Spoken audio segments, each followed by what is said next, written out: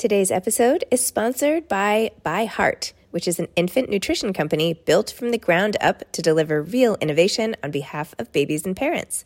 Their mission is simple: make the best formula in the world. In our house, we never skim on family time together on the weekends. Instead of racing around crazy, we prioritize time at home, time to relax, time to do fun, crazy things that we wouldn't have ordinarily. And you know who else doesn't skim? By Heart.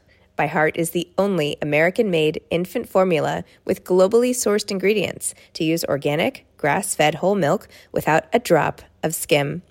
Whole milk is full of healthy fats like naturally occurring MFGM, which play an important role in babies' brain development and growth. Are you curious about By Heart? Redeem your welcome offer at byheart.com/podcast with codename ZIBBY20 for a limited time. Hi, I'm Zibby Owens, the creator and host of the award-winning podcast that you're listening to right now. Thank you so much, called Moms Don't Have Time to Read Books. It is a daily podcast, 365 days a year, and each day we talk to an author about all of the things related to their career, their book, their life, and more in 30 minutes or less, because who has time? I am now an author myself, although I wasn't when I started this podcast, and you can get my new memoir, Bookends, a memoir of love, loss, and literature, wherever books are sold starting July 1st. And my children's book, Princess Charming. You can learn more about me at zibbyowens.com, but really you're here to learn more about the authors, and that is what we're going to do. Also, be sure to check out all the other podcasts in the Zcast Podcast Network. You can learn more at zcastnetwork.com and definitely check out those shows as well. Also, just a quick note that submissions for the Zibby Awards are open and will close on September 15th. Go to zibbyowens.com and you will find the Zibby Awards open submissions where we celebrate all the under-celebrated parts of a book, like the best spine, the best author's note, the best table of contents. And authors can nominate their own best publicists, best editors, and so on. There will be an in-person award ceremony in October in New York. You will not want to miss it. Go to zibbyowens.com. Kathryn Schulz is the author of Lost and Found, a memoir. Kathryn is a staff writer at The New Yorker and the author of Being Wrong. She won a National Magazine Award and a Pulitzer Prize for, quote, the really big one, her article about seismic risk in the Pacific Northwest. Lost and Found grew out of Losing Streak, a New Yorker story that was anthologized in the Best American Essays. Her work has also appeared in the Best American Science and Nature Writing, the Best American Travel Writing, and the Best American Food Writing. A native of Ohio, she lives with her family on the eastern shore of Maryland. Welcome, Kathryn. Thank you so much for coming on Moms Don't Have Time to Read Books to discuss Lost and Found, a memoir. Thank you so much for having me on the program. FYI, this was one of the titles that I was going to call my memoir, Bookends, which is coming out. I was like, I want to call it Lost and Found. And anyway, it was taken by you. So that is so funny. Well, I gather you can't copyright a title, so feel free to use it also. But although yours sounds lovely, I wouldn't change it. No, it's great. And it is a great title. So there you go. And as is the cover and everything. Okay, so your reflections on the concepts of loss and being found, and your last section, and were very thought-provoking and interesting. And you are, oh my gosh, just such an introspective. I mean, it's almost like I feel like I learned so much. You brought in so much knowledge in addition to your own personal experience. So anyway, why don't you tell listeners, if they don't already know, what Lost and Found is about? Sure, I would be happy to. So Truth in Advertising, we were discussing the title, and the title actually tells you quite a lot about how the book works. It's in 3 parts. The first part is lost. The second part is found. And the third part, the kind of strange part at the end, is and.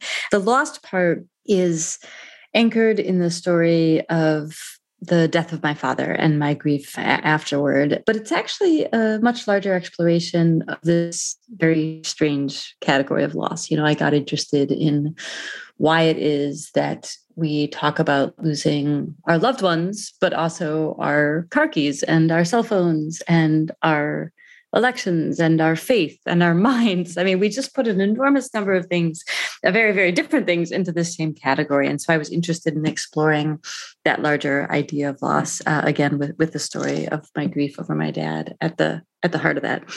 And then the found section is kind of a perfect mirror image of that. It's an exploration of the equally weird category of discovery that somehow contains, like the missing sock that we finally find after 7 wash cycles, but also, dinosaur fossils and vaccines for global pandemics and faith and the love of our lives. And that section of the book is in fact anchored in a love story. It's about meeting and falling in love with my partner. And then the final section of the book, that and section at the end, came about because I had the experience of finding my partner and losing my father in pretty quick succession. So it's partly about that, about the way that in grown-up life, we would all love to just be falling in love, or for that matter, to just be grieving someone we loved and not have to do anything else. But inevitably, we're doing many, many things at once and feeling many things at once. So it is about that kind of and quality of life, and about connection, including not just the connections between, love and grief and joy and sorrow, but also the connections among all of us. Oh, that was a beautiful description. It's true. I mean, loss, it would be so convenient, right? If you could literally just do what they did in the olden days and sort of lock yourself away and deal with it. But that is not the case at all. You don't have a second. Like, emails continue to come in. Everything keeps going at its warp speed. It's almost hard to process. Yeah, I think that's right. It's a strange thing, even with a difficult emotion. And in a way, this makes a lot of sense. We want to be left alone with it. We want to just be able to kind of sit there inside it. And I think that impulse makes a lot of sense. And it's, deeply connected to just how very much we loved the person that we lost when we're grieving. But I think on balance, it's probably a good thing that life doesn't operate that way, that something else is always happening and something else demands our attention. And that's true. We don't get to just sit there in our grief. True. We have to pay attention to our toddler or our partner or our job or whatever it may be. Yeah. We have this whole thing called moms don't have time to grieve because, that nothing stops, right? The tantrums don't stop, nothing stops. But you're right. The distraction can be a blessing as well. You made a really interesting point in the beginning in the last section and I'm so sorry for the loss of your father, but you talked about how it doesn't matter how old they are, right? Like that we're all just assuming as long as they get to a certain age, fine. We'll all be fine with it. But of course, that's not true. When you lose someone you love at any age, it's always just beyond sad. There's no excuse for it, right? And then you have to think about if everybody's just walking around waiting to die, how do you make sense of walking through life and having an ordinary day? Yeah, that's exactly right. I mean, part of what was interesting to me about my dad's death and part of what I really wanted to write about was that it was in no ways extraordinary, and in the sense that it's going to happen to all of us. And it happened to my father at a relatively normal stage of life. He was 74 years old. And it was in no ways a tragedy. We're surrounded by tragic deaths. You and I are speaking, after the truly tragic deaths at an elementary school in Texas. Children dying is a tragedy. Someone being cut down young of a disease or an accident is, or an act of violence is a tragedy. But someone dying, in relative old age, after an incredibly rich and interesting and good life, surrounded by their loved ones, and hopefully not in much pain and relatively at peace. That was my father's death. And that is not a tragedy. That is almost as close as we can get to the idea of a good death. And part of what was interesting to me is it is still extremely not good. Right. You're right. There's no age, there's no circumstances under which it absolves you of grieving, mm-hmm. and that's not to say I'm not grateful for my father living as long as he did. It's not to say I'm not grateful for the kinds of peace that attended his death in various ways. But, do I wish my father had lived to be 94 instead of 74? Of course. And I think even people who lose their parents and their loved ones at 94 long for more. Mm-hmm. we of course, that's the nature of love. You want it to go on and on and on. And one of the real challenges of life is you have to square that with the fact that actually nothing and no one goes on and on and on forever. Oh, well, this is a little bit depressing, but it's true. I mean, I think about this stuff all the time. I mean, not depressing. And I mean, it is fact. It is true. My grandmother passed away at 97. And I still think about her. I mean, I still miss her. Like, it doesn't matter. There's nothing can make it better when somebody who should be on this earth is no longer on this earth. It's hard to wrap your mind around it, no matter what the age, even though we're trained for so long to expect it later. Truly, it's no more palatable than any earlier.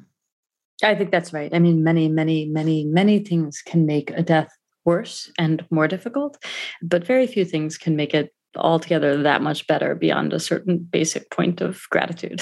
Yeah. I had this delusional moment a little while ago when there was just so much grief and loss and everything. And I was like, I wonder if there's a way to like get rid of grief. If you could just like let people know over and over again to expect it, that maybe the grief is this shock and the absence of someone. Like, could you prepare a child, say, enough that you could spare them the heartbreak of grief? And then I realized, well, of course I realized that would be almost impossible. But even if I tried my hardest, you can't protect against all the many ways that the death itself is traumatic and terrible, which happens sometime. I mean, anyway, so I gave up. Well, I don't think it's foolish to ask the question. You know, I mean, a great many very serious religious traditions have tried to do exactly as you say, to remind people, religious and philosophical traditions, to try to make the inevitability of death and loss so omnipresent and so considered and so mundane that people will be able to live more peacefully and joyfully within them, right? I mean, that's the kind of, idea of non-attachment, the notion that we bring about a lot of our own pain by refusing to acknowledge the transience of all things. That these are very serious and very interesting ideas. And, we can only be who we are. I'm not everyone who's ever lived. I'm not a Buddhist monk. I believe people who have achieved this kind of incredible peace and enlightenment around mortality. And I know people. I have people in my daily life who are far less troubled by the idea of death, especially a good death, as my father's was, than I am. But I personally seem to not be wired for the peaceful version. Yeah. It's hard to get rid of that sense of longing, right? Yeah, exactly. That's really what it is. It's the longing and the missing. But I'm glad that my theory is now a philosophical tradition. I feel, I feel very validated in what I thought was a crazy thought, which... No, not at all. I mean, talk to the Stoics, talk to the Buddhists. They're in your camp. They believe it is possible to not make ourselves miserable over this kind of thing. I mean, it's really my kids. Like, I want to know my kids are okay and that they won't miss me, right? I wish I could figure out a way that, like, you'll be fine. Like, they'll be fine. Like, it's okay. I don't know. Anyway, but... if I could read just one really poignant scene in your book, you wrote, and this is about your father, you said, even so, for a while longer, he endured. I mean, his himness, his Isaacness, that inexplicable, assertive bit of self in each of us. A week after, he had ceased to speak, having ignored every request made of him by a constant stream of medical professionals. Mr. Schulz, can you wiggle your toes? Mr. Schulz, can you squeeze my hand? My father chose to respond to one final command. Mr. Schulz, we learned to our amusement, could still stick out his tongue. But his sweetest voluntary movement, which he retained almost to the end, was the ability to kiss my mother. Whenever she leaned in close to brush his lips, he puckered up and returned the same brief, adoring gesture I had seen all my days. Oh my God, I'm going to cry. In front of my sister and me, at least. It was my parents' hello and goodbye, their sweet dreams, and I'm only teasing, their I'm sorry and you're beautiful and I love you, the basic punctuation mark of their common language, the sign and seal of 50 years of happiness. Oh my gosh, just this image of him still kissing when he has lost all of his basic, faculties. It's just, oh my gosh. Anyway, I mean, I'm emotional. It's not, tell me how you feel, like even hearing it again. It's actually very moving to hear you read it, and I appreciate your kind of emotional openness in being moved yourself by reading it out loud. I am brought back to the incredibleness of that experience and the beauty of it. It is true, by then my father had been in the hospital for a couple of weeks. He had not been able to speak for a week for no reason any of us understood. He was a little bit in kind of free fall in terms of all of his various organ systems starting to fail him. And yet, my mother's presence just jolted alive in him some very deep and fundamental and long-standing impulse of love and tenderness and connection. And it's true what I say. It was one of the last things he was able to do was return her kiss. And it was just so beautiful. A lot about grief is not beautiful. A lot about dying is not beautiful. But a few things are. And the capacity of that love to endure that way and to make itself manifest all the way to the end was very, very beautiful to me. Oh, well, I'm so grateful that you wrote it. In a way, it gives a lot of hope, right? That despite things that factually don't even make sense, that affection and love and feeling and all of that can sort of break through. So I'm glad you got to see that. And I'm glad you had that as a model of a relationship, especially as you then share with us about your own relationship starting and how that goes. I mean, I feel like there's two schools of thought. One is my parents were so happy I can never have something as great. Why try? And another is my parents were miserable. I'm determined to have a happy relationship, right? So how do you feel like the model of having very happy parents has affected you? Okay, we can't bubble wrap our kids to keep them safe, but we can give ourselves some peace of mind now with the Life 360 app, which I am obsessed with. I first heard about this from a girlfriend at a party who told me that this was the app to use. So I got it, and now I am obsessed. It's a family connection and safety app that lets you track the people and things that are most important to you. And it's much more than sharing location. It is about safety. It keeps families connected and protected throughout the day. Plus, it helps you find your things. So I have tiles, one of which I put on my phone, which I lose 100 times a day, and I can find it through the app whenever I lose it. Also, it lets me put in locations of interest. So I get alerts when my kids reach school after taking the bus, or when my husband gets to LA, or whoever you want to track. You can do it with Life 360 and feel very protected and safe. And it makes life better. It makes peace of mind better. Life 360 has my family's back when they're on the road, and I can track their stuff too if I need to. Plus, of course, it's a lifeline during emergencies because you can have crash detection to know if one of the kids is in an accident, and with two almost driver's license kids, that is super important to me too. So put away the bubble wrap and protect your loved ones with Life 360. Visit life360.com or download the app today and use code BOOKS, BOOKS, all caps, to get 1 month of the gold package for free, plus 15% off all tiles. That's life360.com, code BOOKS. Oh, I just feel incredibly fortunate. I think that the behavior we grew up around is incredibly influential. I'm obviously not the first or only person to think this, but I think that of all the kinds of privilege and good fortune that we talk about today, and I'm lucky, I'm mindful, I'm the recipient of most of those, frankly. I think one of the great privileges you can grow up with is the privilege to grow up in a happy family. Mm-hmm. And I saw my parents, not of course just on my dad's deathbed, but all of my days, loving each other and being tender to each other and taking care of each other, which isn't to say they didn't fight or have difficult moments or have differences. They were very different people in some ways, but they adored each other and they did not hide that adoration.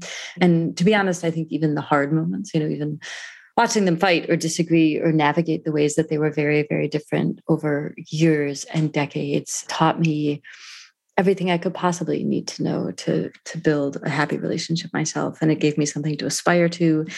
But beyond aspiration, I just think some of it is just, it's given, it's wired into you. It's your sense starting from your earliest days of what love looks like and what it feels like and what it is. And I think that's an incredible gift to give to children. And I am so grateful for that here, in my own marriage. And it's interesting, I hope that neither my partner nor I encounter a deathbed for, preferably another, 800 or 900 years.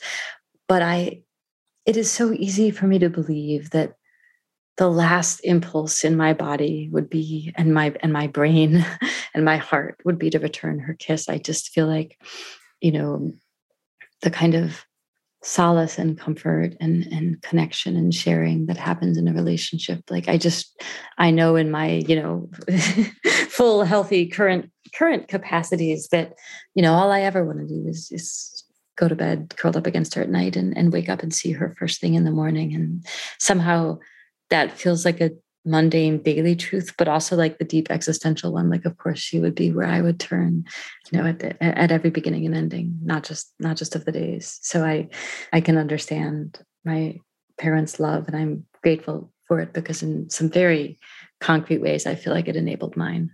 Oh, man, this is like a tissue fest for me here. I'm like, sorry about that. No, it's poignant and beautiful in such a nice way. It really is.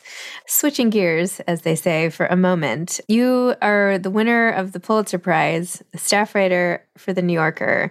What was it like to win the Pulitzer Prize? I mean, that is such a big deal. Can you tell me about that experience a little bit?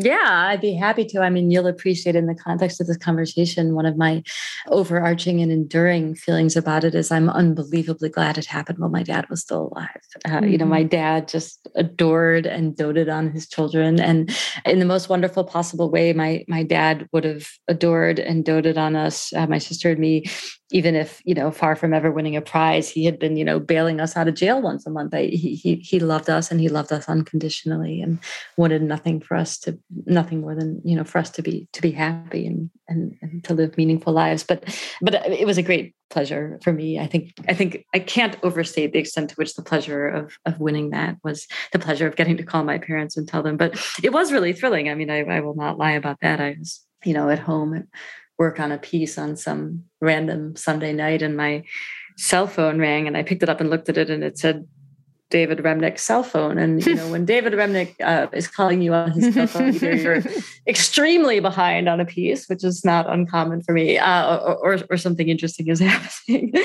So it was really, really thrilling. And, my partner and I lived down in Maryland. This is before our baby was born. So we had the luxury of being able to just kind of get in the car right away and head up to New York. And she was thrilled and incredibly sweet about it and convened a bunch of friends up there. So yeah, it was an absolute thrill. Of course, an absolute honor. And I'm really mindful of the incredible work my colleagues, I don't just mean at the New Yorker, obviously my colleagues in the broadest sense, my fellow journalists, just produce so much amazing work every year. And it's quite hard to feel like something as capricious as a prize is ever like truly earned, but I'm certainly very honored. Oh, it's so nice. I mean, there is something to that, right? If you won something so important but couldn't share it with the people closest to you in your life, like, would you still, like, would it matter? Do you know what I mean? I mean, I guess it probably would. I mean, I guess I would take the Pulitzer Prize, but you know what I mean? Like, there's part of it is the sharing of success. Absolutely. I know I was talking to my husband about that. He lost his mother to COVID, and it's been almost 2 years. And, my grandmother, who I mentioned, who I was extremely close to, who was 97, and she was like my biggest advocate for writing, always asking me if I was writing, and I've been trying to sell this book for so long, and I just got the final copy, and I was like, oh, she was so close. She waited till she was 97. I still couldn't pull this thing off in time, I was just like, I'm so sad that she just missed it, like, because she would have been more excited for me than anyone on the planet. And my husband was like, that's how I feel with my mom. He's a producer, and he just like has this movie, and he's like, that's how I feel about my mom. How could she not be seeing it? So I don't know. Our only consolation to each other was sort of like, well, they still know, and on some level, we feel like they're with us and that they know and that they are happy. But I don't know. There is something to sharing the victory of those who came before us and who are our biggest fans. So I'm so happy your dad was there. Yeah. I mean, obviously for me, the most acute form of that has nothing to do with professional success of any kind. It's that, my father did not get to meet my daughter, and she, of course, will never get to meet him. And that is, there's nothing to be done about it. It is what it is. But of course, I know that she would have brought him so much joy, and he would have brought her so much joy. He loved babies, and I know she would have just adored him. And I often yearn literally for even just, one picture, like one moment together that I could point to for her and say, that's you with your grandpa. Oh, I'm so sorry. Oh, do you believe it's okay? We talk a lot about, I know, but who he was, and I know, but I'm still sorry. I'm still, I'm still sad for all of you that you don't get to have that. Do you feel on some level that like he's still here in some way? Do you believe in that at all, or that he's watching over that the people who have passed, that there's something more than science can explain? Well, I certainly think there's something more than science can explain, in the sense that, I am a huge believer in science and I admire scientists, but I also think we're at the beginning of a very, very long road of making sense of, ourselves and the earth and the cosmos. So by no means do I think everything already has a clear explanation. And one of the wonderful things to me about life is that it's full of mysteries. But I wish I could say that I believe that, my father was in some sense enduring, as who he was, and watching over my life and watching over my daughter's life. And it's such a beautiful idea. And I do on some level envy people who truly feel that. And I think it's a gift. I think it's a way you feel or a way you don't feel. And I don't feel that way. And I'm prepared all the time to be humbled by everything we don't know, and humbled, as I said, by the kind of grand mysteries of existence. But I can't say that I feel that I know that, my dad in some form still exists and knows what's going on in my life. And I know your examination of all of this is in the book, and, you wrestle with some of these topics, but I don't know. What are you working on now? What could possibly come after? Well, moms don't have time to fill in the blank, right? So, yeah, exactly. What am I working on? Mostly, I'm still just, trying to be a part of the grand adventure of this book coming out into the world, and talking to folks like you and your listeners, and really enjoying hearing from readers of this book, which has been a real pleasure of publishing it. I heard a lot of other people's grief stories and a lot of other people's love stories, and that's been really delightful. So most of my attention is still on that. I am, back at the magazine trying to, eke out some pieces when I can, but mostly I'm still focused on the book right now. And that is just fine. Do you have any advice for aspiring authors? Well, I suppose it's such a broad question. I know. Sorry. Take it. It's any totally direction fine. you want. Yeah, advice exists at sort of every scale of the job and of the craft. I guess I would say that if you feel you have something you want to write and it feels urgent to you and interesting to you, and like something that can hold your attention for long enough to actually get the job done, which can be a very, very long time, then you're probably right. And you should trust that feeling. And beyond that, there are so many things to be said about how to write well, and how to build communities of writers, and how to find editors, and how to get your work done. And all of that is incredibly important, but none of it is important as simply sitting down in the chair and doing the writing. That is nothing can happen and nothing matters in terms of a literary community or the publication process or refining something you have written. Nothing can happen until you sit down and, to the best of your abilities, commit your thoughts to the page. So mostly my advice is just that old school advice of sit down in the chair. Well, it's good advice for a reason.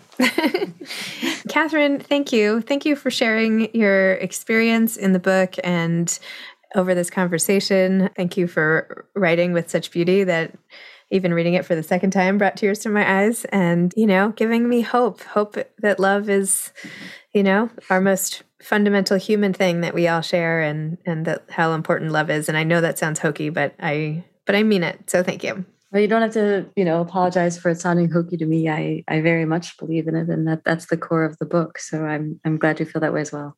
All right. Well, thank you so much. Thanks for having me on. It's lovely to talk. Okay. Bye-bye. Bye now. Thanks for listening to this episode of Moms Don't Have Time to Read Books. Don't forget to follow me on Instagram at Zibby Owens and at Moms Don't Have Time to Read Books. Also sign up for my newsletter at zibbyowens.com and sign up for my virtual book club and meet lots of authors on Zoom every other week. Thanks so much to Steve and Ryan at Texture Sound for the sound editing. And thank you to Morning Moon Productions for providing this fantastic intro and outro music.